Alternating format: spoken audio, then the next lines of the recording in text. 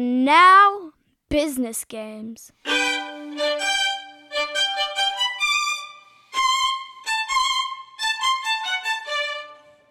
Welcome to a geopolitical and propagandistic season of business games, where we learn strategic and critical thinking on the examples from foreign policy and propaganda and analyze international business and international relations.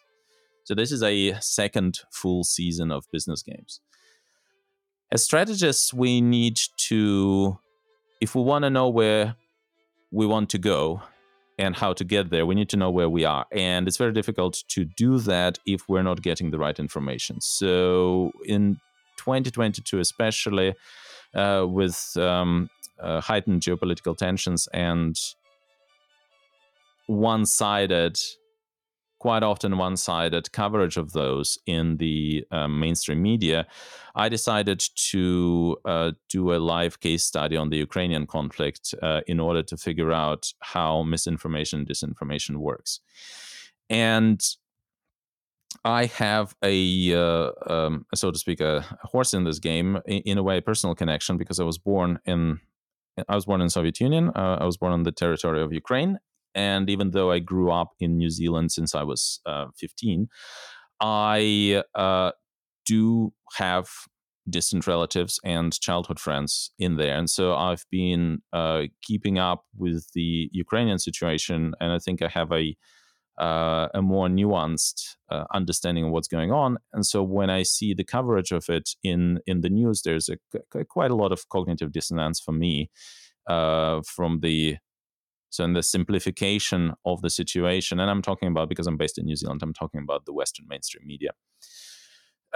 In particular, I've been befuddled as to why there had been nobody from the mainstream networks or highlighting the Donbas situation. And I had to find either independent journalists or journalists from the non-Western mainstream media in order to be able to understand what is going on. Because I believe that in order to understand the conflict, you need to understand both sides. So one such person is Johnny Miller, who is our guest today. Hi, Johnny. Hi, how you doing? Good. Thank you for having me. Thank you for being here. So Johnny is from Press TV, which is an Iranian news outlet. And my understanding, I've started reading you this year, but from your posts and your Telegram channel and so on, my understanding is that you've been to Ukraine before. In 2014, you also know people on both sides of the conflict right now, or recently you had been in Donbas, but previously you had covered also the Kiev views, so to speak. Is that correct? Yeah, so I covered Maidan in 2014, so the Ukrainian revolution or coup, whichever you want to call it. Then I was in Donbass briefly in 2014 when the war started there. And then I've been this year in about April, I was in Kiev when the Russians had surrounded it. I left Kiev pretty sharpish because I realized I was under threat there. Any journalist critical of the regime is under threat. And then I spent best part of 6 months in Donbass. Yeah, and I've just returned to Moscow a week ago. I'm surprised you were given permission to go to Kiev, and you had your license to report from Kiev. Oh, I didn't have a license. I slipped in without telling them who I was working for or too much details. So, yeah. And I quickly realized that I was very much under threat. I've been deported from countries in quite ugly circumstances before. There's also a Russian journalist just killed there, apparently by a Russian airstrike. It was in April, but anybody killed at the moment under suspicious circumstances in Ukraine is just killed by a Russian airstrike. And so, yeah, I left there pretty sharpish. Sure. Now, I think that a lot of people had, if they're following mainstream media, obviously there's a particular view of the world, which I find is really difficult to rattle. And that view of the world is obviously US is the paragon of virtue and democracy, and there's the proverbial garden, and the rest is the jungle. Is Oh, as the Europeans recently said. So, but knowing how one-sided the coverage is, I started changing my own perception of various players, both internal politics, also externally, and in particular the quote unquote rogue regimes such as Iran, North Korea, Cuba, and so on and so forth. So one thing that I would like to maybe start is before we get to like Ukrainian conflict proper, let's go back to maybe your background in journalism, how it started, and what brought you to Press TV. Like, what was your journey, your education, and why did you end up working for an Iranian outlet? Well, I got into politics, I guess, in my early 20s, reading Noam Chomsky and Manufacturing Consent, my sort of book that really made me realize how corrupt the world was, and it's not really as we're being told. I got into working at Press TV, a production company in London, so I started doing shows for them, producing shows. They had presenters, Andrew Gilligan, Nick Ferrari, some famous figures in Britain, and I started producing shows for them. I did a lot of work for them around the world. Then I started working for other channels. I had some work on the BBC, Vice, some French channel, various international networks around the world, and reported from Syria, Libya, the genocide of Rohingyas in Burma, many African conflicts. Then I hadn't worked for Press TV for many years. But then when the Ukraine war started, I promised myself after Syria, no more wars, because it's hugely stressful and could be damaging to your mental health and all the rest of it. But when Ukraine started, I reported from Libya and Syria, and I saw those countries be destroyed. And I knew the same thing was going to happen with Ukraine. And I felt the madness was getting closer, so to speak. So Press TV called me up and said, "Do you want to go?" So I said, "Yeah." And I spent most of this year doing just that. Where did you study?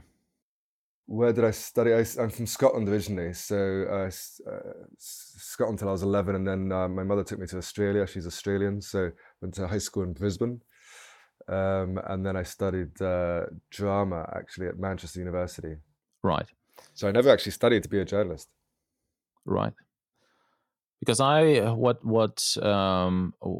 I'm wondering recently is what's happening to the journalistic integrity and asking questions from different sides and so on and so forth. Because it just like I kind of don't really see it anymore, and I don't know whether that's self-selection or whether that's what is the kind of incompetence and what is the malice part of it. Yeah, I mean, it's so I want to, yeah. It's interesting that the few journalists I've met here, the independent ones, I won't mention names because I don't want to make mistakes, but I think the ones that I met haven't actually gone to journalism school, and they're some of the best journalists. I think, what do people think that journalists, the sort of romantic images of journalists is that they go out and they tell the truth and they stand up to power. The reality is that most don't. The reality is that most know how to lie, how to rework a story, and most work for powerful interests or governments. So they're not putting truth to power at all. And so, being a journalist, just like any profession, I don't know too much about what you're doing, but there's a lot of corruption in any profession, and there's just as much corruption in any other. And some would say that the state of journalism now is worse than it's ever been, but I think there's always a tendency to say, oh, it's always worse. You look back and it was better in the past. I'm not sure. Maybe I'm not old enough. It was quite corrupt in the past as well. But Noam Chomsky and the great Australian journalist John Pilger recently came out and said they've never seen a war like Ukraine in which there's been more propaganda. And that's saying something coming from these guys who've reported from Vietnam. And of course, Noam Chomsky wrote the book on propaganda in Western societies, Manufactured Consent. And so why is there so much propaganda in this war?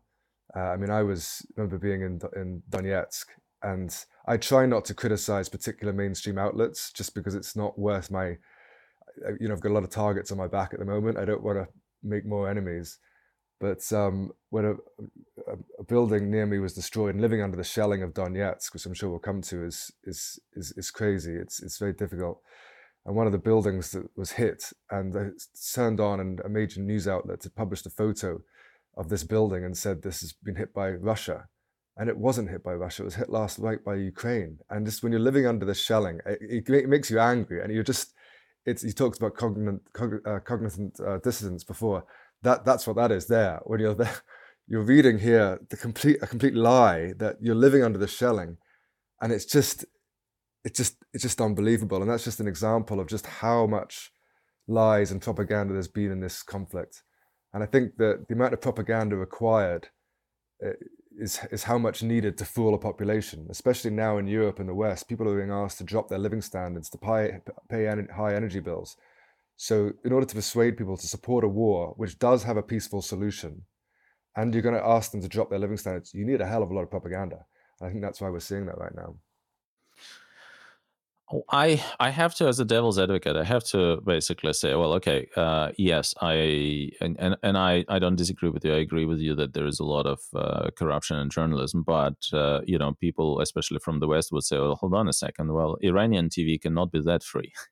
Yeah, listen. Right. I'll explain how that kind of works. That there's some fantastic journalists in all major channels. You're in Britain. There's the Daily Mail. I don't know if you know the Daily Mail. It's held up to be the racist, anti-immigrant racist paper. They do some fantastic work, and actually interesting. You look at Fox News now. Fox News, well, Tucker Carlson, he does the most critical things on Ukraine that you'll see.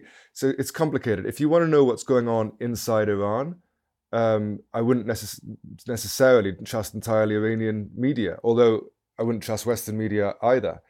I was asked to go to Syria many years ago by Press TV. I refused because I knew Press TV had a strong bias there in terms of support for the government. I actually went to Syria later when ISIS took over power, and I thought anybody who's fighting ISIS is there. So when watching any kind of media outlet, it's important to recognize their bias. And I went with, so I've turned down stories for Press TV before, which I felt they might try to, I was asked to do a piece on the BBC for them, and I've got lots of criticism of the BBC, but I've also got some love for the BBC, and I refused because I knew that they would try to make it more hardline. So it's like any channel. In Ukraine, Press TV they always allow me to report completely freely. I'll give you another example of, I did a lot of work in the Rohingyas, the genocide of Rohingyas in Burma. Now, almost no channel covered that, or they didn't cover it very much. Why? Because there was no one's interests. The Americans didn't care, the Europeans didn't care, the Russians didn't care, the Chinese didn't care. Press TV cared. Why? Because they care about minority Muslim groups getting massacred. And so they do some fantastic work. There's been some journalists killed working for Press TV, some fantastic people working for them. And they cover really, really important stories. And they report stories that nobody else is covering a lot of the time. And that's the same with Donbass. As I think you're going to come on to, there's been no British or American, almost no Western reporters in Donbass. But I've been able to go there. Press TV, and they originally sent me to Kiev, but I couldn't go there. And if you watch Press TV, they do give both sides, but most of my reporting does come across as more pro-Russian, if you like, just because the stories around me are Ukrainian war crimes. Yes, I mean, my suggestions to anybody, yes, absolutely, don't. Press TV has its biases like anybody else, but it also does some really, really good work. And I think to get to proper understanding of the world, it's important to look at different sources. And yeah, that explains it. I agree. As having read a lot about, I'm an economist, so having read a lot about behavioral economics and psychology and economics, it's proven that people are biased. There's not a single person who is unbiased. So whether we have hidden biases or obvious biases, like there are a lot of biases we're not even aware of. So from that point of view, I totally agree with you. You need to be able to go out of your way and even go look at things that people report who you disagree with. Exactly. And then compare and then think about it. And just to say also, the propaganda works so much of the time, not by outright lying. Sometimes it is outright lying. Press TV, for example, the Iranians, they cover the Yemeni war a lot. They don't lie doing it. You don't need to lie. You just have to tell the truth, but they cover it, whereas nobody else covers it. And it's the same here in Donbass. I take pride in my reporting, very honest reporting. And any mainstream reporter who was was in Donbass, they would be reporting the same thing I am. And so they just don't send their reporters. So propaganda works a lot of the time where you send your reporters and who you speak to. They don't necessarily openly lie. They just ignore things or just don't send their reporters to places that have inconvenient ideas. Well, and that's the thing. So that's my next question. There are obviously no foreign journalists from major networks in Donbass. I mean, that's glaringly obvious. How easy / difficult is it to get a press accreditation and actually go to Donbass? Because people could say, well, maybe they're not let there, right? Maybe the Russians don't let them there. Yeah, that's a complicated question. 2014, there were lots of mainstream Western reporters there. I know I was there. I spoke to them, and even most of them that I spoke to admitted there was clearly a pro-Russian majority back in 2014. But now, since February, since the invasion, there has been a French. Sometimes there's French. There is a full-time French radio mainstream journalist, I think. There's German, Italian, French have occasionally been there. So there's no doubt they are allowing some in. I've contacted the Russian government, I've already said this publicly, told me that no British or American outlet had even applied to go in. Now, you can believe them or not. I do tend to believe that. And if that's true, that's quite incredible and there hasn't been a single British or American media outlet there. If that's true, then that would imply there's been some kind of collusion between all of the mainstream media outlets to not even send somebody there, which is quite staggering. That's if that's true, whether they applied or not. And they have allowed French, German, Italian in. So why is there no British or American particularly? And of course, Britain and America are the most gung-ho in supporting arms to Ukraine. There's also they are also increasingly not allowing some journalists in. Interestingly, they told me they increasingly not allowing some independent journalists in, simply because of logistics. That they've had cases before in which independent journalists get there, turns out they're not getting paid, and they can't get out of the country, and they ask the government for help. They'll also be worried about spies. Many journalists are spies. We know that historically, and so that'll still be the case today. Some Russian journalists have complained to me that they're not given accreditation at the moment. Some Western journalists will be on a blacklist. So it's complicated, all of that question. But my feeling is that there's definitely been an attempt, without doubt, for mainstream outlets to not send reporters there in order to not hear the truth of what's going on in Donbass. Have you come under pressure from the Donbass authorities to report things in a certain way or not report things? Absolutely not. Absolutely not. Or by the Russians, absolutely not. No, there's absolutely none of that. It generally doesn't work like that in any kind of institution. Even if you work for a mainstream outlet, it's not necessarily, that's totalitarian dictatorship tactics, which, that's what everybody says Russia is. Yeah, I'll tell you what it is. But Russia is not the only country I've been to that I felt there was kind of a police state was Syria. Actually, I spoke to Syria under Bashar al-Assad was a bit more police statey. That you had to be a bit careful. People are a bit scared to speak on the street. Russia, no one's scared to speak on the street or on Donbass or before. What there is, I was thinking this the other day. Have I self-censored anything? And that's an interesting question because, you rely on the authorities there for your press accreditation. You're not worried about getting killed and that, but for your press accreditation, yeah. If I was to be running around stories, writing negative stuff, would they renew my accreditation? They're fighting a war. They probably don't. Do you know what I mean? So it's not as simple as that. Yep. Have I self-censored? I don't know. But no, they don't. I mean, they don't force or anything like that. Okay. Have you heard, and I'm not sure how, I haven't been able to necessarily... No, I think it's a genuine story. When the Russians left Kherson and the Ukrainians came in, there were a lot of foreign journalists, and apparently they were shooting and certain things that the Ukrainians didn't allow, and they actually pulled accreditations from like a dozen. That's a genuine story, right? And so that actually happened. That's what I've heard. I mean, it's difficult for me to comment on that. So, but I actually tweeted, sort of learning my lesson not to tweet predictions because they never turn out to be right. And I thought that all these Western journalists would come in there and write stories, but actually it turns out they weren't allowed in because, and that shows you the level of cover-up of the extremism in Ukraine, that even friendly outlets are not being allowed to work freely. And I've heard that there is a lot of difficulties for journalists to work in Ukraine, much more than in Donbass, I feel. In Donbass, I feel completely free to but the only thing is not filming checkpoints or certain military structures near the front line, which is obvious. So when you go to the front line, not to show buildings, things like that, military, obvious, sensitive. And it's interesting, whenever the Ukrainians do hit, occasionally they actually hit a military target, then it's difficult to film it. But that's once again just for strategic reasons. But yeah, I think journalists are finding it hard to report in Ukraine. Yeah, that's what I've heard.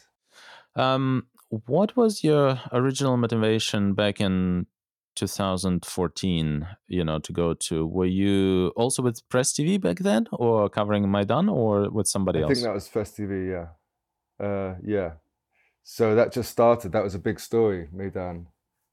So yeah, that was a big story. It was interesting. I didn't cover all of it, but yeah, it was interesting. I remember being with my Ukrainian translator, a young woman, and we went down to Maidan Square, and she was with her mother, and her mother was proudly waving the Ukrainian flag above the crowd. And my translator said to me, "What do you think of all of this?" And I looked around and I said, "This is not going to end well." I didn't predict the war and everything, but you just knew that this revolution or coup was not really that genuine. You saw the Western money, and one Ukrainian told me that she knew it was going to succeed when she saw the Portaloos be installed. And she saw that all this money had been coming in. You knew the right-wing element was there, and you just felt, and you learn things after covering, because I've covered many revolutions, protest movements. Some have succeeded, some haven't around the world, and you get to understand, that what's genuine, what's not, the machinations behind what's going on, and whether it's from the people, whether it's from money, all the rest of it. And I just got that sense that this was not a good idea. And now look at the country. So tell me some markers that you are seeing. Some patterns. Like how do you tell whether that's genuine or whether there is something behind it? I think you've got to look at the foreign involvement first of all. Whether a movement is genuine, the foreign involvement is a heavy indicator of whose interest is this protest movement being done. And so when you saw the EU leaders come to the streets, the money, the American money, you think, well, this is clearly the Americans and the Europeans are wanting this to happen. So why are they wanting this to happen? The protesters kept saying, we look at Russia, and Russia's a poor country. We look at Europe, that's a rich country. Well, therefore we want to be with Europe. And that's kind of the basis of their economic understanding, that, well, they're rich, so we'll go with Europe. And realizing that the European Union doesn't necessarily bring wealth to any country that joins up. It's more of an exploitative organization, a neoliberal capitalist organization. And when you saw the American European money driving this revolution, without that, it wouldn't have got anywhere. And so that's also why you realize that if this was a genuine uprising by the people, they shouldn't need that much American European money. It should be much more genuine. And I think, first of all, in terms of revolutions, protest movements, they have to be genuine from the people, to be in the people's interests. And there were doubts over that. Yeah, that answers your question. I'm rambling a bit. No, it's good. I'm looking up. There's a. I'm just going to look up quickly and tell the name. There's an article published on Our World from the United Nations University website, which says, "What do the World Bank and IMF have to do with the Ukraine conflict?" and basically, an economist there did a breakdown of the lead up to the conflict and the actual the actual economics behind the so-called EU deal and the Russian deal, and basically said that Russian deal was by far the best for Ukraine. So this is actually one thing that Yanukovych and I believe who was the prime minister back then, Azarov, maybe. Russian deal would have given them a 33% discount on the Russian gas, and would have given them quite a significant loan at really good conditions. Whereas the IMF and the EU deal would have just given a fairly exploitative loan, which is what ended up happening. And they also enforced reforms that would benefit foreign holdings of Ukrainian agriculture, which again is what happened. So Ukraine had not benefited from this at all over the past 8 years. You just saw Exactly. Kind of a worsening economic situation. So Exactly. it was sold very well to the protesters. Yeah. And there was some genuine discontent with Yanukovych, but just this particular thing. There's again clearly there was something for the benefit of Ukraine, and that was not the EU deal. Absolutely.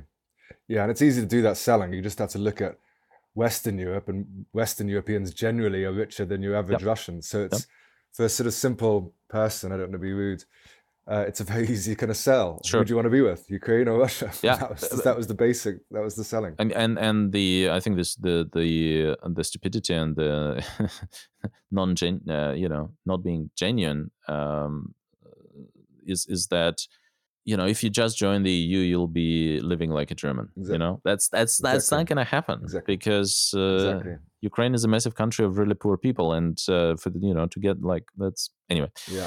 So I was to Where are you from in Ukraine? Actually, I was just interested. South. Where are you from? South.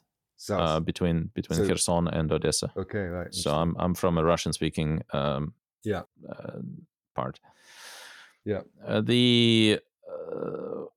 We just to wrap up that, or to add to what you were saying about there being foreign journalists in Donbass way back when.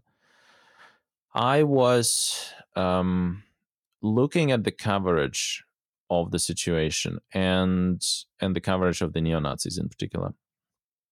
Back in 2014 and 2015, there had been quite a lot of articles from BBC, The Guardian, New York Times, and so on and so forth that I would consider to be, halfway balanced.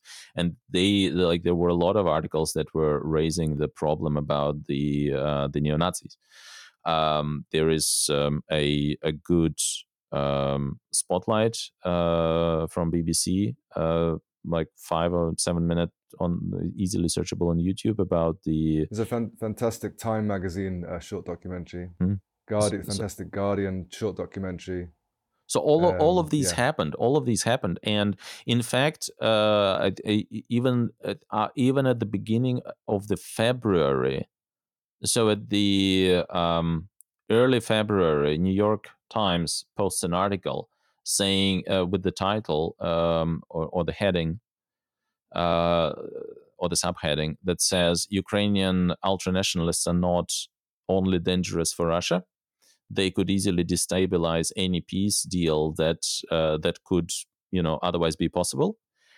So basically, they're talking about the dangers of Ukrainian ultranationals, and then 3 months later, New York Times posts a tweet saying that Ukrainian neo-Nazis are just a figment of Russian imagination. So it's unbelievable. You cannot have these two things coming from the same. Exactly. The other thing is I found an article which I use, and I've looked at a dozen articles just through the time just to see how the narrative changed. And it's really, it wasn't even a smooth change, right? It's really quite a dramatic change. So way back in 2014, again, New York Times was writing that due to Ukrainian so Kiev forces action, there were up to 1,000 civilians dying per day, which was creating a lot of negative feelings in Donbass, and was pushing civilians from Donbass to pick up the arms and join the militia in order to protect their homes.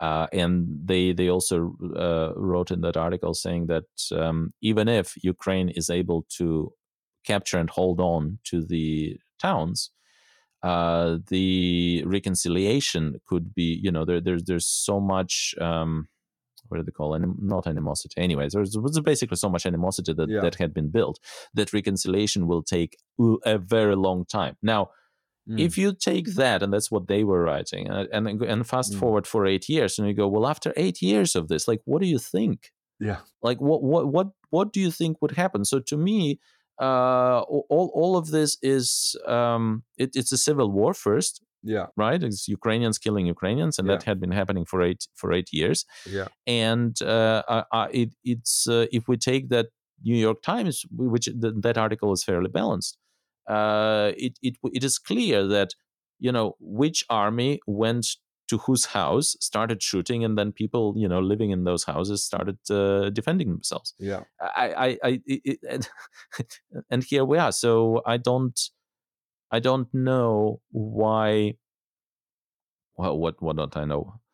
Why the media's changed? Or? Yeah, well, no, I guess I do. What I don't actually let me put it different. I fully understand why the media has changed. Right, I fully understand that it's just this one-sidedness is so glaring that there is no other explanation other than there is a concerted effort amongst, well, certain Washington elites, the London elites, some Europeans, even though the Europeans got screwed out of this.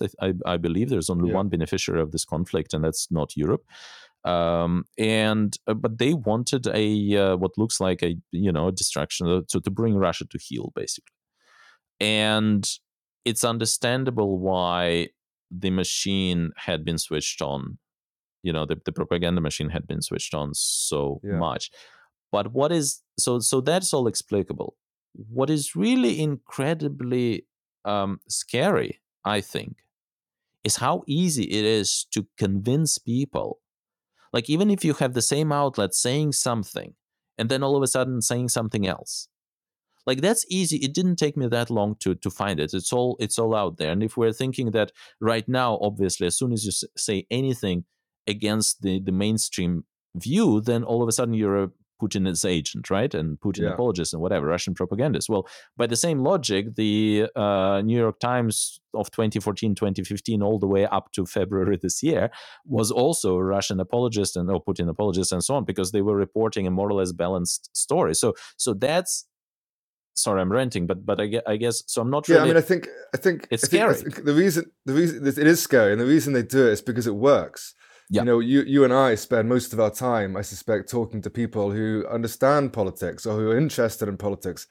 Most people don't. Most people want to get on with their lives. I've got a friend just like most of my friends aren't really political. Some of my friends really disagree with what I'm doing here, to be honest. I have a friend in America, and I spoke to him some time ago, and I said, talked to him about the extremism and the Nazis, and he said, "Oh, but they've joined the Ukrainian army now, so they're no longer Nazis." And I said, "Well, so they suddenly stopped being Nazis." So this is the product of exactly what you're talking about, and that this it's very clear to us that the media, and you put it well, saying the machine has been turned on, because it really has been turned on. I say there's fantastic mainstream journalists in the mainstream, but it's been turned on as soon as February started, to extreme propaganda of just one side only, whitewashing of Nazis, which I find one of the most shocking things. My translator in Donbass is Jewish, and they say to her, how do you feel about the Azov battalion? And she's from Donetsk, lived there for generations. And so she knows what it's like. She said, "Well, I knew people like that existed, but we couldn't believe, the Jewish community of Donetsk couldn't believe that the European governments would support them." And that's what I find so shocking, that most European children are taught about the Holocaust at school, and yet when there's Nazis again, we not only fund and arm them, we whitewash them. That for me shows the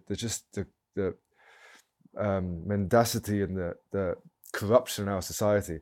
But that's what you're talking about, the machine being turned on. It really has been turned on to extreme. In that now there's huge parts of the east and the south who support the vast majority in Donetsk, for example. They support Russia, and that's a lot of my work has been about, just trying to get that message across. And how that's because if people understand that Ukraine is bombing its own civilians in Donetsk, and it has been doing since 2014, and the vast majority there support Russia, then you can realize, well, there is a peace to be had, that there is borders to be redrawn if we listen to people there. And these facts are just being cut out because the mainstream media wants to persuade people the only way to end this war is to keep sending weapons. That's the only way to end it. And that's why you have this extreme propaganda.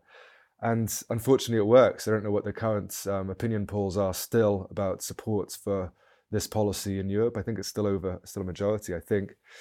So it works with most people. That's unfortunately why it happens. Well, that's the scary bit. That is really scary, because to me, the only I mean, we know that the peace agreement had been on the table in Istanbul in the very first month of the conflict. So basically, Russians and Ukrainians did agree to stuff. Then Boris Johnson comes to Kiev, and this whole thing is scuttled, right? And then the rhetoric is, well, no more, no more peace. Okay, then what are we doing? Fighting until the last Ukrainian? And this is where I go, as I'm not necessarily pro-Russia. I'm definitely against Zelensky because I think he is, but that's not because. I came to it kind of hating Zelensky. I knew him as an actor, right, and as a comedian. He was fine. There are two things that stood out to me. One is him closing the borders to men, so to not allow any Ukrainian male of a fighting age to leave. To me, that immediately says that they were afraid that without it, basically everybody would have left. And in turn, that to me says that Ukrainian men, by and large, not all of them, but by and large, they don't think of this as an existential war or even defending their country, because if they did, they would have fought on their own, and you wouldn't need to close the borders. If you're closing the borders, forcing your own civilians, and then forcefully mobilizing them and sending them to the front line, that's to me is not normal. You should be saving your civilians and not forcefully sending them to their death. That's an interesting point. Yeah, if this was just an all-out Nazi invasion, for example, of a Hitler-like figure, would they have had? Yeah, that's an interesting point. Yeah. Yeah. So that to me was the major warning sign number one from the very first days of the conflict, that said that hold on a second, that's not that's not how it's portrayed, right? The second thing, and again, this is where talking to people, and there are people I talk, there are people in Ukraine who hold all sorts of opinions, obviously. But yeah, I mean, you'll know this better than I do as Ukrainian.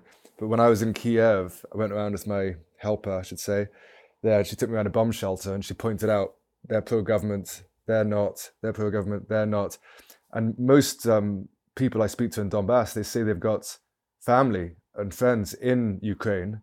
Many people don't want to do a televised interview with me because for that reason, to get them in trouble. But there's a huge, you'll know this better than me, there's huge amount of, particularly in Odessa and the likes, but even in Kiev, of pro-Russian people, or certainly people who do not support Zelensky. I'm interested to know the real figures of how popular this war is. It would be polls on both sides, frankly, are not believable. But it'd be interesting. I mean, in Odessa, do you have a better idea of how many? And it's very base to say pro-Russian, pro-Kiev. I was in Berdyansk in the Zaporozhye region. I asked people, about 25% openly pro-Russian. This is Russian-controlled territory they've taken since February. 25% are pro-Ukrainian. Some asking for my British press credentials before answering. And 50% of people just wanted peace. They have Russian family, Ukrainian family. That's what I'm getting. Families just want peace. Yeah, absolutely. And that's so what I got. So in Odessa, what's the kind of vibe, do you think? Don't know. I think that, and also there's been a lot of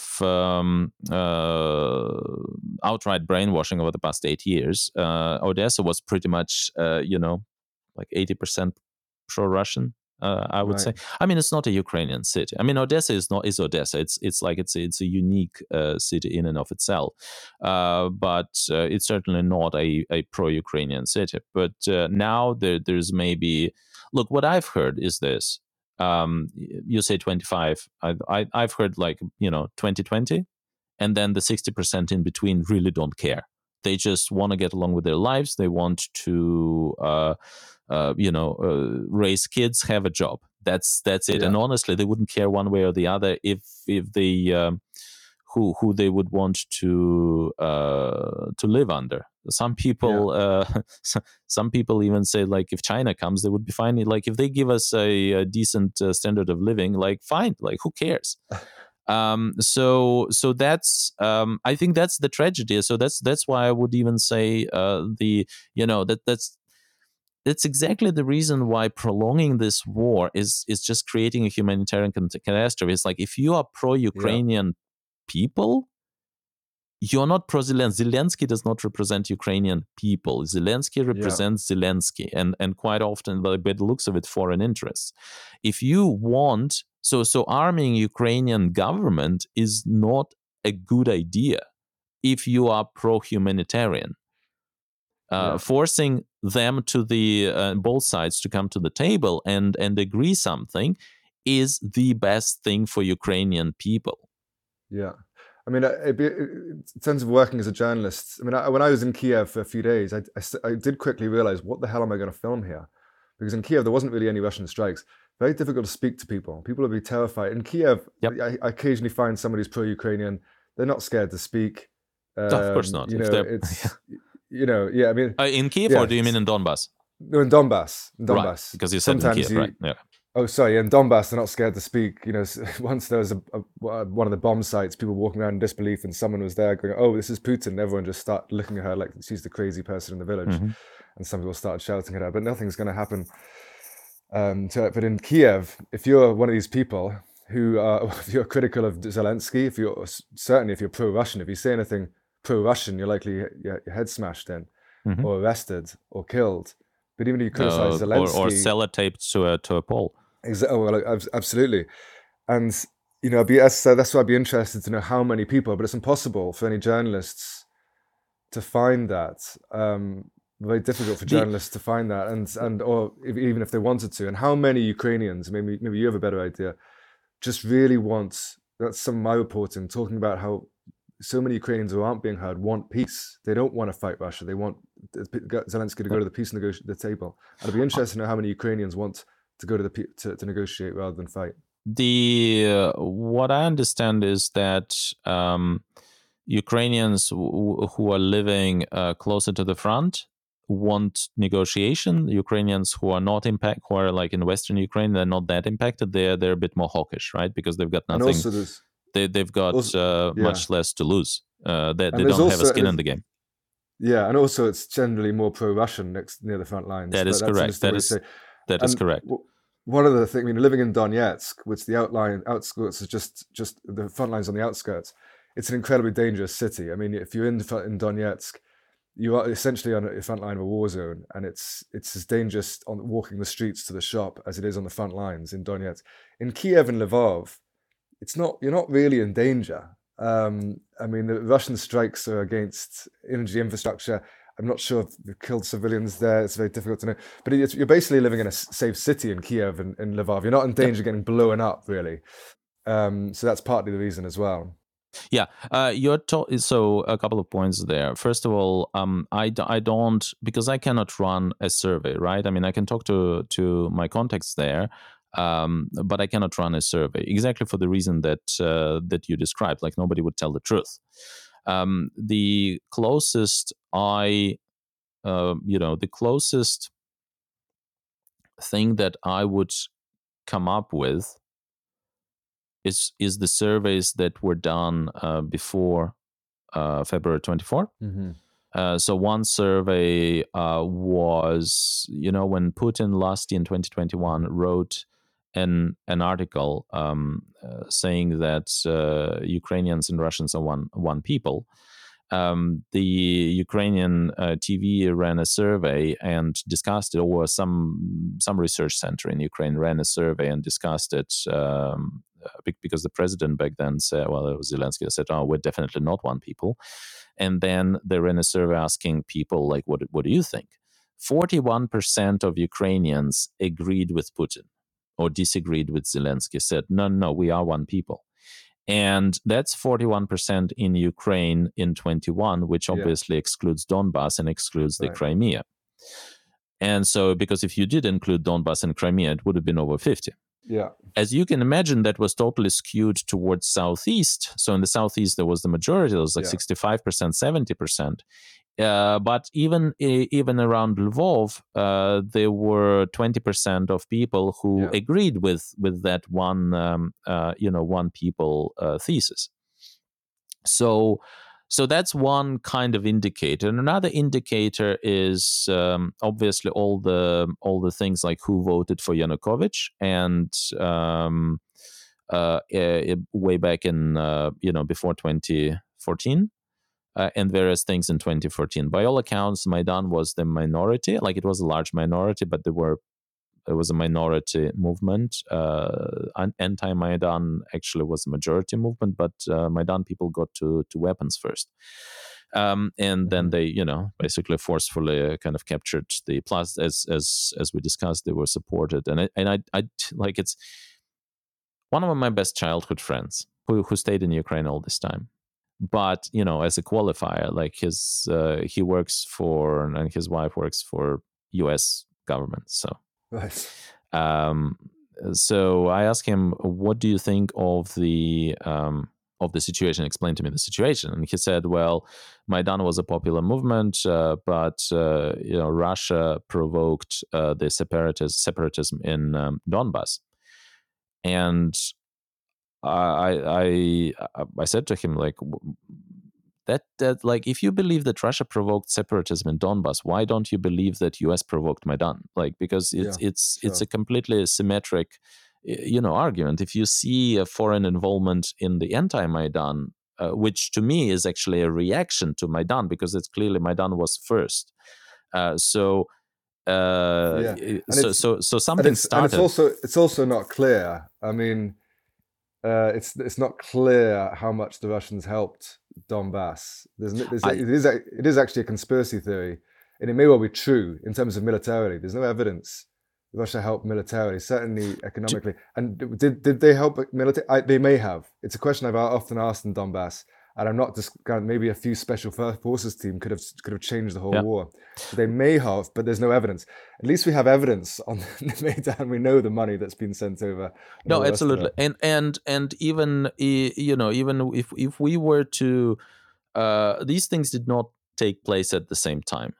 One thing took place first. The other was a reaction. So it's like there were people from Crimea who went to support anti-Maidan movement, and then they were killed by the Maidan supporters. Mm-hmm. And so then the Crimeans basically got together and said, hold on a second, if we're being killed, we're feeling for our lives, because like we know, so they've asked for help. So when they say, well, Russia always planned, it's like, really? They provoked the Maidan in order to, like, this is such a convoluted story. The most straightforward. Yeah, but the most straightforward story to me is that Maidan took place first. As a reaction, Crimea asked for help. Yeah, you have three elements to this war. First of all, as you say, it's a civil war between Ukrainian nationalists and the Russian-speaking population. Second of all, it's attempt by Russia to secure, as it sees it, its geostrategic strategy, which essentially means Crimea. And thirdly, it's an attempt by NATO to damage Russian power. And so in 2014, you're seeing that the beginnings of that element. The world is a chessboard. NATO took Ukraine into its orbit, and so Russia needed to respond by taking Crimea, because Crimea is essential to control the Black Sea. So that's why, whether Crimeans went, you're quite right in the story you just told, and I've been to Crimea talking to those activists and how they sort of started, but essentially it was Russia who annexed Crimea. They took Crimea with or without Crimeans being involved. And of course, I've been to Crimea. vast majority of people in Crimea support being part of Russia. Yep. And then in Donbass, that's another unique situation. People think about all these areas, Odessa. That's why I've been to Odessa in 2015, I think, but I don't know too much about Odessa. Odessa is very different.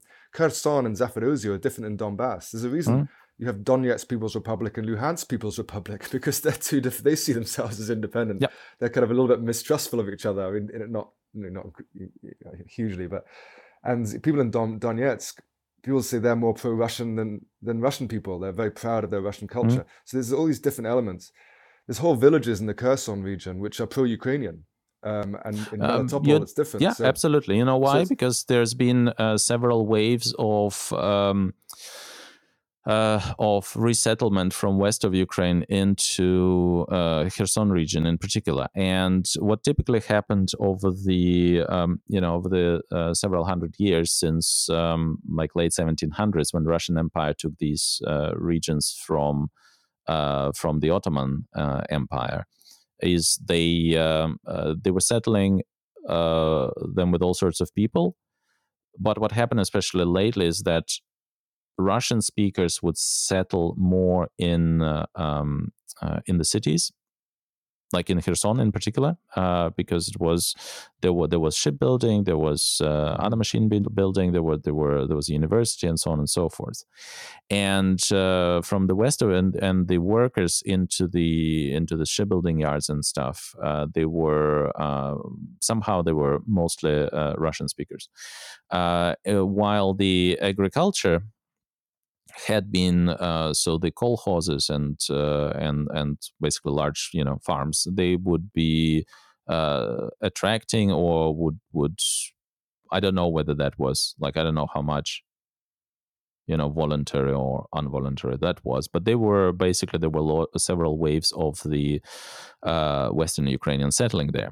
And so that's why you get a city would be a completely Russian speaking. As soon as you would get out of the city, you would get sort of a mixture of, and more like a particular, Ukraine, a version of Ukraine, or sort of a mixture of Russian and Ukrainian. No, it's interesting. Yeah.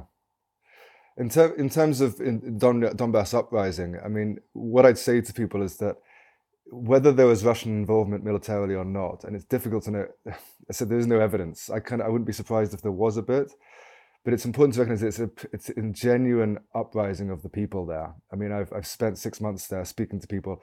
It's interesting. I'll give you one example. I spoke to one Donbass guy there. Explained to me interestingly how it happened. So he started protesting against Maidan when it happened, and he was ordered, the local police and SBU, intelligence agency, were ordered to arrest these protesters. But the thing is, in Donetsk, most of the police and the SBU were pro-Russian, so they refused to arrest these people. And that's how a civil war starts. And so when the Ukrainian tanks, there was this uprising, the Ukrainian tanks were sent to Donetsk. People got in the way, literally just without weapons, got in the way and stopped them coming. Then they started shelling Donetsk, and people were just outraged. I mean, I was there in 2014, and I've lived under the shelling myself. Let me tell you, it's crazy. And people, especially in a new area, sometimes I'd move house to a new area which I thought was safer, and then that would get bombed missiles right outside my front door. And to be bombed by your own government, it's a really crazy. I mean, I was there in 2014, and people couldn't believe it. Men with weeping, with tears in their eyes. I can't believe they're going to kill us. It's really, they're trying to murder you. And so then you've got all these miners, 4 million people in Donbass, miners, tough people as well, taking up weapons. And I've spoken to these soldiers, crazy times. And there was some foreign volunteers as well, many from Russia, and they weren't government sponsored. These are just Russian patriots, some even from West, particularly communists. But speaking to soldiers at that time, it was crazy. You literally had to take a better weapon off the Ukrainians. They were given old weapons, whatever they could find, and they'd fight Ukrainians, take a base, get their weapons. So the idea that it was pumped in by Russia or lots of Russian troops, that's not true. I can guarantee there wasn't lots of Russian troops. It's a genuine uprising by people there to defend their culture, and that's an important point to make. Knowing something about Ukraine, and having been sort of growing up there, I believe this. I do believe this. I remember when the change happened, we had a transition from Soviet system to kind of a, I guess, post-Soviet education system. It's still so, but what was really, everything was the same except for the Ukrainian history textbooks, which were all imported from Canada. And we would be taught the Canadian version of the Ukrainian history. And Canada in particular is of interest because there's a huge diaspora of Ukrainians, and especially of the OUN, of the Organization of Ukrainian Nationalists, so post World War II, Bandera people. So you can imagine that there would be a particular slant to the sure. although there were even Ukrainians before that, but there's also quite a lot of because, as you said, after the Second World War, the former Nazi collaborators were basically recruited to and funded and organized by the likes of the CIA and MI6 to run insurgency against the Soviet Union. So there's a anti-Bolshevik bloc of nations, for example, which was built on with the OUN, with Bandera organization as the crux of it. I spoke to but one also pro-Russian. including. I spoke to one pro-Russian from Zaporozhye, and she told me she saw all this happening years ago when she saw playgrounds starting being built with signs reading "built with United States money" or whatever, and she saw the change happening through that.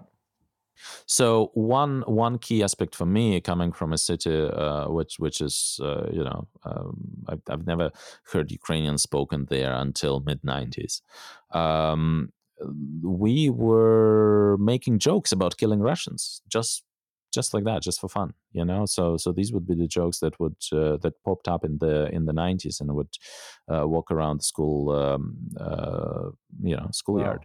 Wow. We were taught that all our problems were from Russia. That we were basically taught at school to hate Russia. Interesting. So whereas previously we were taught that we were part of one large family, that is basically across two continents, and like my father backpacked through most of Soviet Union and the Caucasus and Kazakhstan and whatever. Like in way back in the 70s, there was no strife. Everybody got along. And then starting with the 80s and late 80s, and then especially after the change, all sorts of very nasty nationalistic things were amplified, and they were consciously amplified. It wasn't like because everybody's unhappy, right? I mean, there are all sorts of things like but when you so like some Welsh dislike English, right? And probably for good reason. But once you start amplifying something, then you can, and a lot of funding. There's a lot of funding. As I said, there were textbooks imported from the North America with certain messages baked into those textbooks. Well, it's easy to create that hate. I mean, I've got a friend in London who told me he celebrates the death of every Russian soldier. And this is a British guy. I think, where is this hatred of Russia? So you can see how they're playing on this hatred of Russia. And there's many things that you can kind of pull out, Soviet rule, etc. So you can see how hate can be stirred up, and that's really interesting what you're talking about. Yeah. Have you seen such hatred being fomented like anywhere in the history? Do you? Because I don't know. I think it's unprecedented. And you quoted John Pilger and Noam Chomsky, of course, who said that that's like they haven't seen anything like this. And Noam Chomsky is ancient, so he's seen a lot.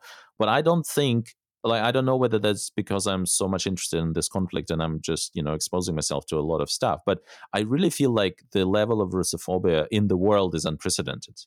Well, no, I mean, they were talking about propaganda in this war, but I've covered ethnic cleansing in Myanmar and in Africa when people were literally hacking people to death. So I've seen that hatred, and of course, Nazi Germany. but yeah, so that level of hatred. But there's the same kind of there's a growing same with Iran as well. There's a lot of racism towards Iran generally. Increasingly, China, as China becomes the enemy. Yep. So you are increasingly seeing a level of racism towards the enemy states, which is becoming acceptable in Western liberal society. Let me rephrase and let me specify. You're totally right. I'm of course like part of my shame recently is basically having started once I started investigating various conflicts, I realized that like even this one, it's not. It has a chance to disintegrate into a nuclear war, but it's by far not even the second bloodiest conflict since the Second World War, right? And we get various wars in Africa that took 5 million people, like and lasted 10 years. So yes, and the way that it's covered, and of course, I think at the very beginning when when the Western media were covering, it's like we can't believe like these people look like us, and then of course all the Asians and Africans and Middle Easterns were quite rightfully saying, well, hold on a second, we've What? been bombed and it was okay, but Yeah. now all of a sudden the blue-eyed blonde people are doing like What? there is a certain yeah. What I will say in terms of the hatred, the anti-Russian hatred that's stirring up on the Ukrainian side, I mean, it's interesting you're talking about what happened in the schools, but this is not just. I speak to some of this about this to friends in London. They say, "Well, that's just war." It's not just war.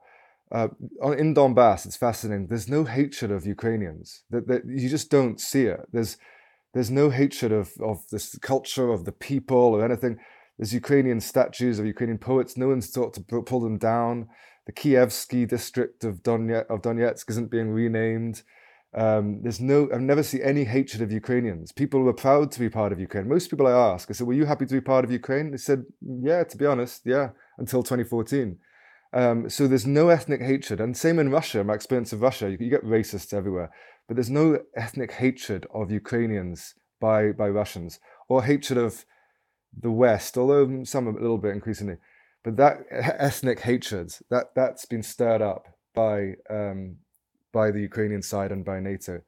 And one of the reasons I fear an ethnic cleansing in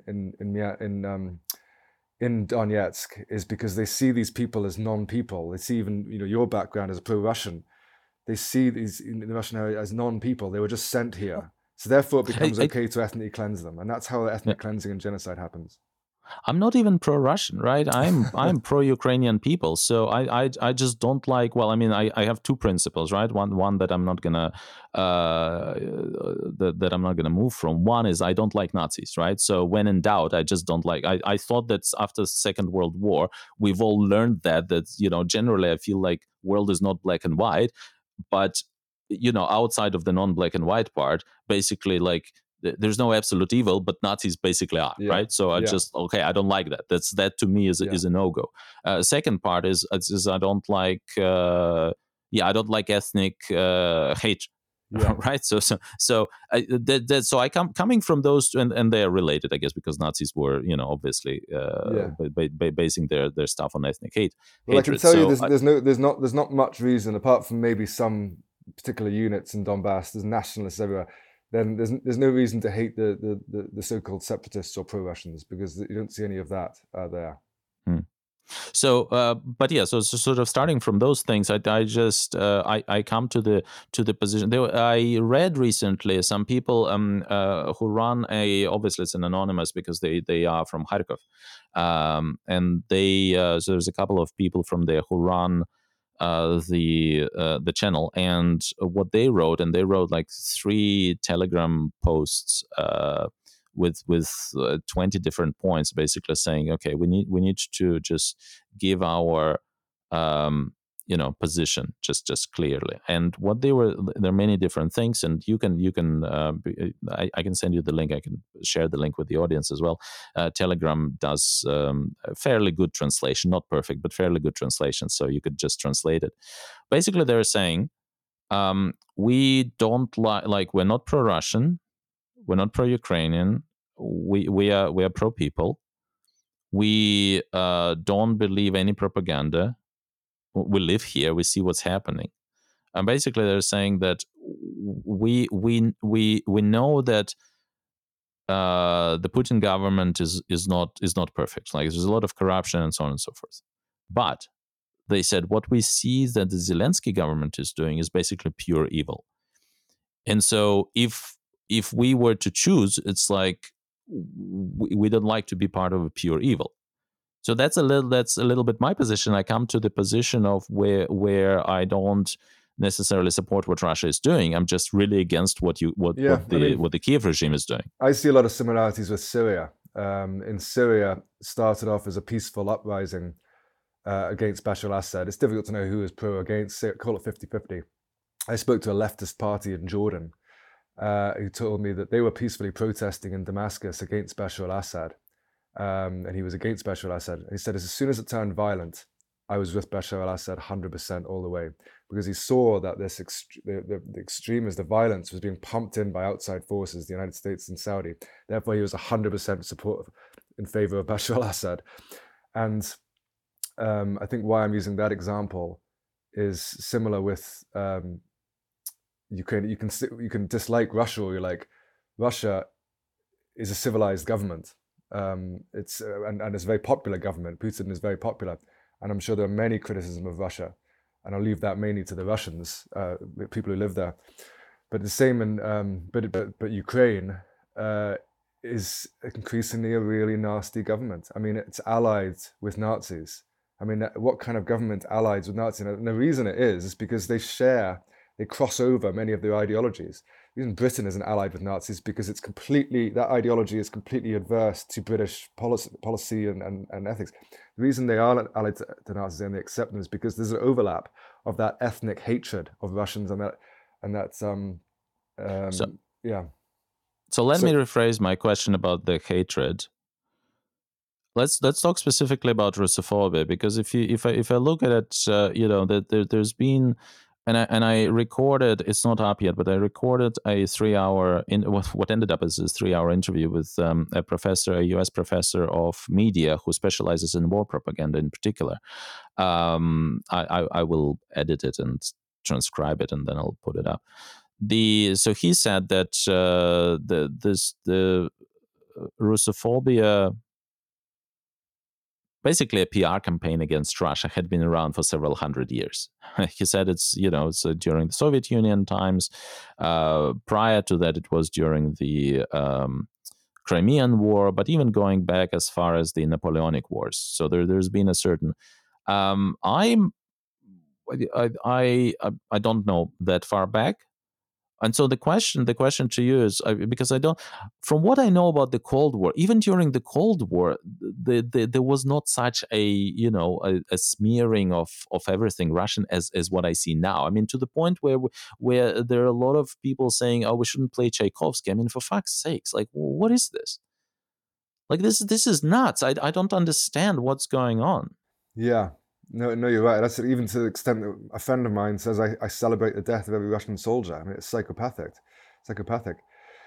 Yeah, I think it's interesting. I mean, we're not perhaps old enough to be able to remember too far back into the Cold War, but you're right, it's gone up another level. And I think that's because of having to persuade people that this war is in the West's interests. And so you have to, when you're fighting a war, and we are effectively fighting a war against Russia now, you have to give a reason, and therefore you have to say we are those people, not just the government, but those people. They're lesser than us. We're allowed to kill them because they're lesser than us. So I think that's always been in war propaganda, and that's what we're seeing now to an extreme degree. Yeah. Talk about Mirotvorets. What's your experience with it? You've interviewed actually a child who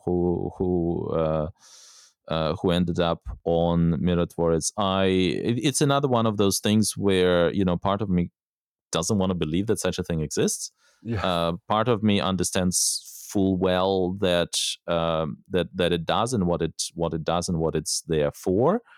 And yet I'm just like, it boggles my mind that the West is willfully blind towards it. Yeah, I think it's a really important story, and I spoke to a mainstream journalist recently. I said, I think you should really cover this because it is, and it's kind of like incredible gaslighting that people think, well, we shouldn't cover it. I think it's such an important story because, for those people who don't know, it's Minut Velet's Peacemaker. It means it's a site set up by Ukrainian nationalists, which doxes enemies of the state, as they call them, and it has links with the Ukrainian government. It's been praised by the Ukrainian government officials previously.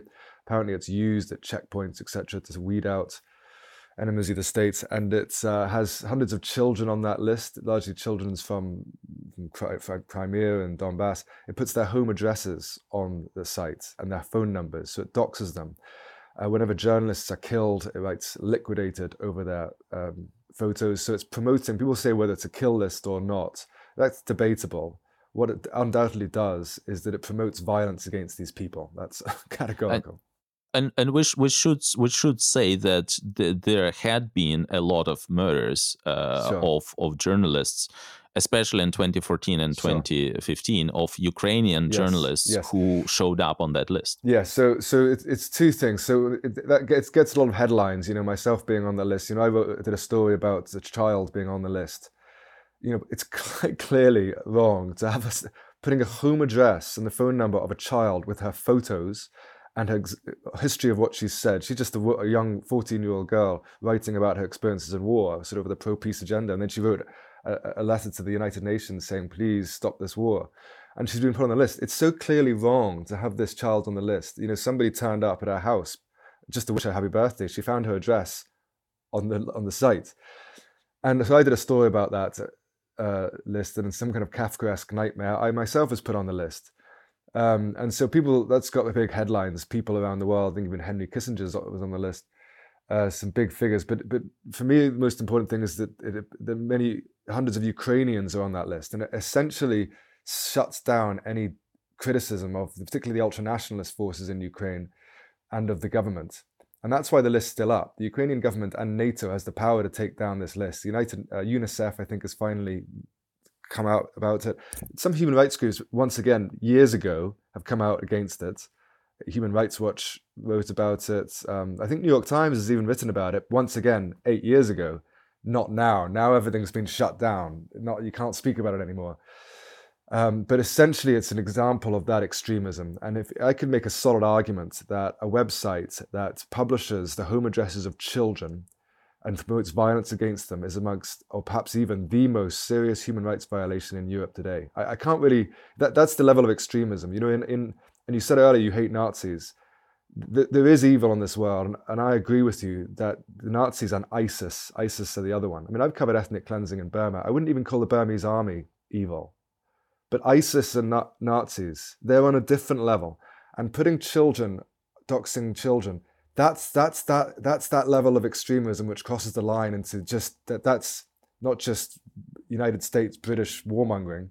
That's a level of evil that crosses so many lines. And that's what Minut Velet is for me, an example of that extremism and that Nazism, if you like, or ultra-nationalism. And it's not being shut down because these ultra-nationalist and extremist forces are useful to NATO. Why? Just because it's just like ISIS were useful in Syria. Most Syrians didn't want to rise up and risk their lives fighting Bashar al-Assad. Most Guardian-reading leftists or whatever, they don't want to risk their lives, but the extremists do. That's why money was pumped into ISIS, and the moderate rebels, so-called, turned into ISIS because the extremists who want to fight, just like in Ukraine, most Ukrainians don't want to fight against Russia. The extremists do.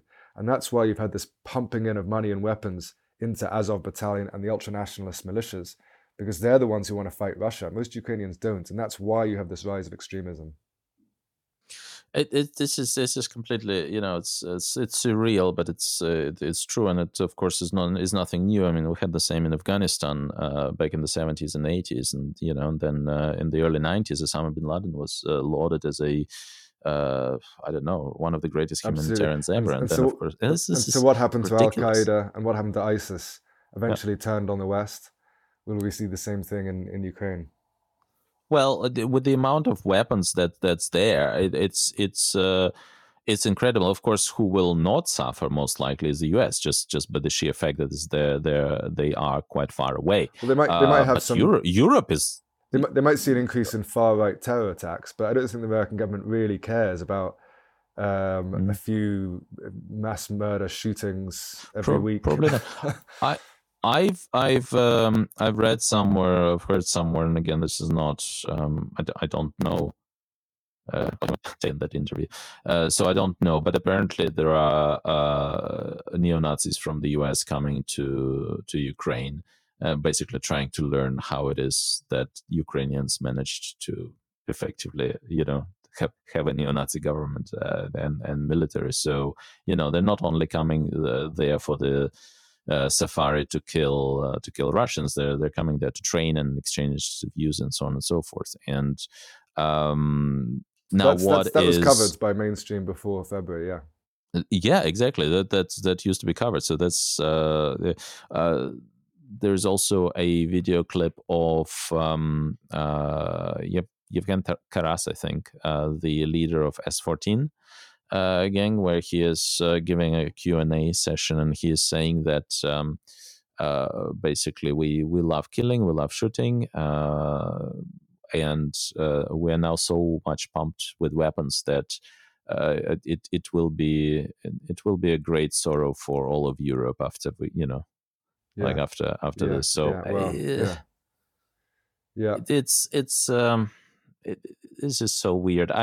What do you think of I had this thing I came across, and maybe I'll cut it. Maybe you don't want to talk about it. I don't know. But I wanted to see. Actually, I have. It's a two-pronged question. One I think you can talk about.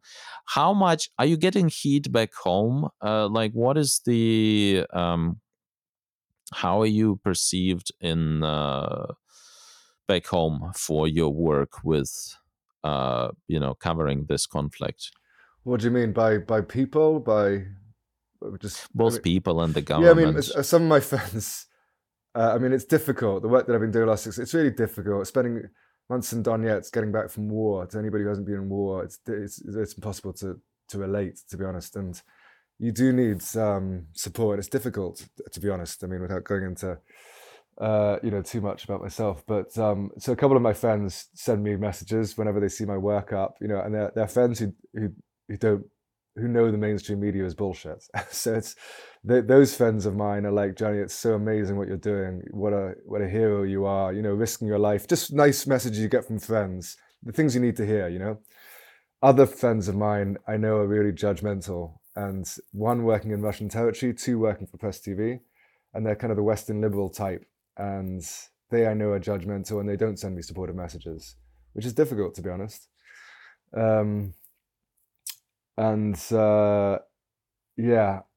So it's different, and it's and on Twitter you get a lot of abuse, but you also get a lot of really supportive messages, so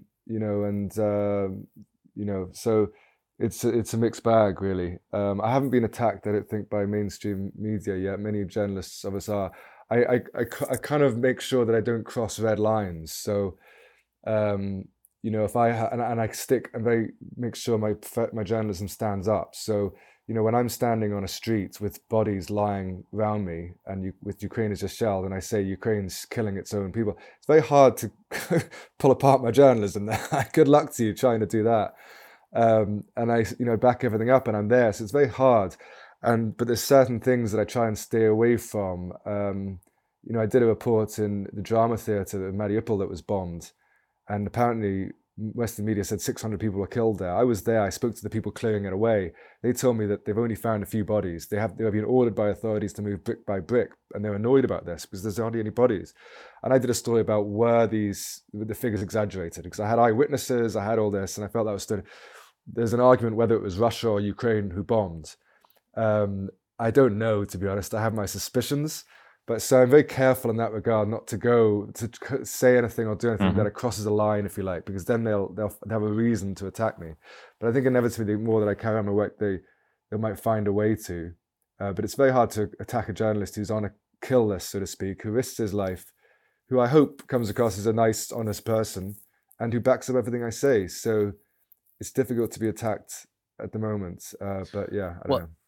The reason, of course, why I ask is because we do have some examples of exactly this, and that's with the Alina Lipp from Germany, who I know you spoke with, and also Graham Phillips, who I've seen some of his posts also where I think he took issue with when you said that there are no Western journalists, and he was like, "Well, I've been here for so." But I said mainstream. Someone else had a go at me. That I choose my words very carefully, and there's some fantastic independent journalists. So I'm always often say there's fantastic. So I make a point of saying that. So if he took that, he wasn't listening to me anyway.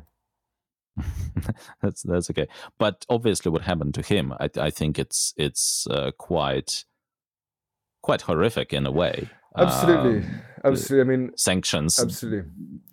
It's So that's to what sanctioning does you to it closes your bank account, takes your assets, it basically makes it impossible to live. Well, if he goes back to Britain, how will he survive effectively? So sanctioning is a very, very serious thing.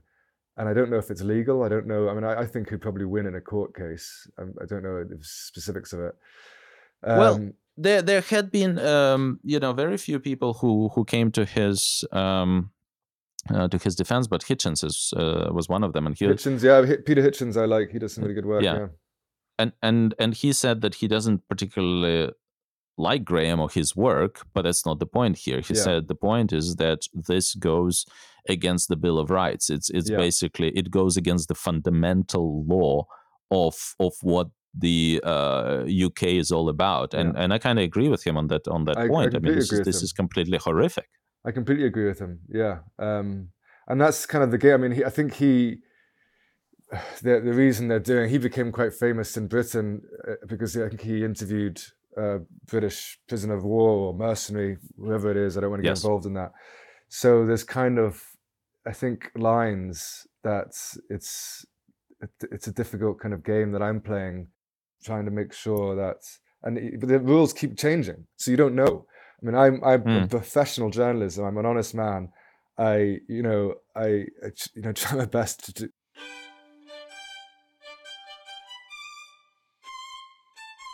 Go for it. Finish what you were saying before. Yeah, and so for journalists like us at the moment, it's difficult to know. The rules keep changing. So sanctioning of Graham Phillips, nobody expected that, but that happened. Alina Lipp, of course, a German journalist, facing 3 years imprisonment in Germany. Her mother has now fled to Crimea as well. I did a story about that. They closed her bank account. Alina's mother, actually spending Christmas with them, that they become friends. But Alina's mother is a 60-year-old woman. She's a lovely woman. She's a spiritual healer, and she works with handicapped children. She's just a lovely woman. And the German government closed her bank account. And she went to the bank manager, and they said, well, maybe you can go to the church. I mean, just great. And how can this be legal? How can they do that? And so, the goalposts keep changing. Of course, Julian Assange is in jail. He's crossed too many lines. And so there is a real threat. And there's a French journalist, Adrien Bouquet, who got his throat slit, stabbed, survived. He says it was an assassination attempt by SBU in Turkey. So there's particular real dangers to journalists who are criticizing the mainstream narrative on Ukraine. Yeah. And then, of course, the UK officials are basically virtue signaling, saying, "Oh, we stand with every journalist who is oppressed somewhere," when in fact they are doing the oppressing, or when the side that they are supporting is doing the oppressing, it goes nowhere. Nobody talks about it. It's horrible, and so we basically are. We've closed the circle back to the stuff that we started with. Is what is journalism? I believe that journalism. The point is to challenge, is to speak truth to power, and is to discover the truth. But ironically, that's exactly the definition of Russian propaganda or disinformation, which, so I did the kind of a deep dive into the New York Times covering of this, and I found one article that they wrote in 2016 about Russian disinformation, and there is a quote that the purpose of Russian disinformation is to question the official narrative. And I thought to myself, well, hold on a second. I thought that the purpose of journalism is to question the official narrative, because otherwise, like, what are we doing? If like, is journalism just the PR, which seems like it is now? Yeah, so we can, I guess we can close on this. Maybe some final comment on that, just to wrap it up. Yeah, I mean, there are some fantastic journalists in the mainstream. Noam Chomsky talked about the best journalists playing the mainstream like a violin, knowing when you can get certain stories out. And so you do see some really good pieces in the mainstream. But increasingly, other journalists, that's why I'm working for the Iranians, you have to, if you're critical of Western imperialism or neoliberal capitalism, you essentially have to work for foreign outlets or try to make it as an independent. And it's very, very difficult to make it as an independent. There's a few people with millions of subscribers, or Glenn Greenwald, people like that. But it's very, very difficult to make it independently.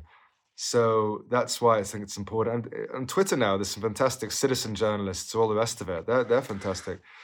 But yeah, I mean, there is Russian. A lot of my work, I have to be very careful not to publish any Russian propaganda. There are Russian people pushing stories on me. Most of them are true, but other ones I see on the internet, I think, is this Russian propaganda? I have to be very careful to really not push any, so to find out the facts of stories before I publish, and to find various sources and evidence. But yeah, I mean, is Russia today putting out propaganda, or are they just putting out stories that contradict the other side? So I think it's important we look at a wide variety of sources in order to find the truth. What's happening in Iran right now? The Iranians have invited me to Iran. I've never been there, but the Western media is pushing one line, Iranian media is pushing another. Where's the truth? I'm not really sure. But it's important to listen and really just use your own sort of mind of figuring out who the truth is, and understanding context to situations is very important as well. Otherwise, you can be easily led. But it's important people like yourself and all these things, particularly now, the mainstream is losing so much faith of people. I think we always sort of say that, but I think particularly now we're seeing more and more people turn. This is why Elon Musk bought Twitter. Twitter, I mean, when I do my research or reporting on stories, I have to report in the whole of Ukraine. The newsroom asks me, what's happened in Ukraine? I'm not there. So I have to rely on sources. I used to rely on mainstream sources, but increasingly as this war's going on, I simply can't even trust them for basic facts.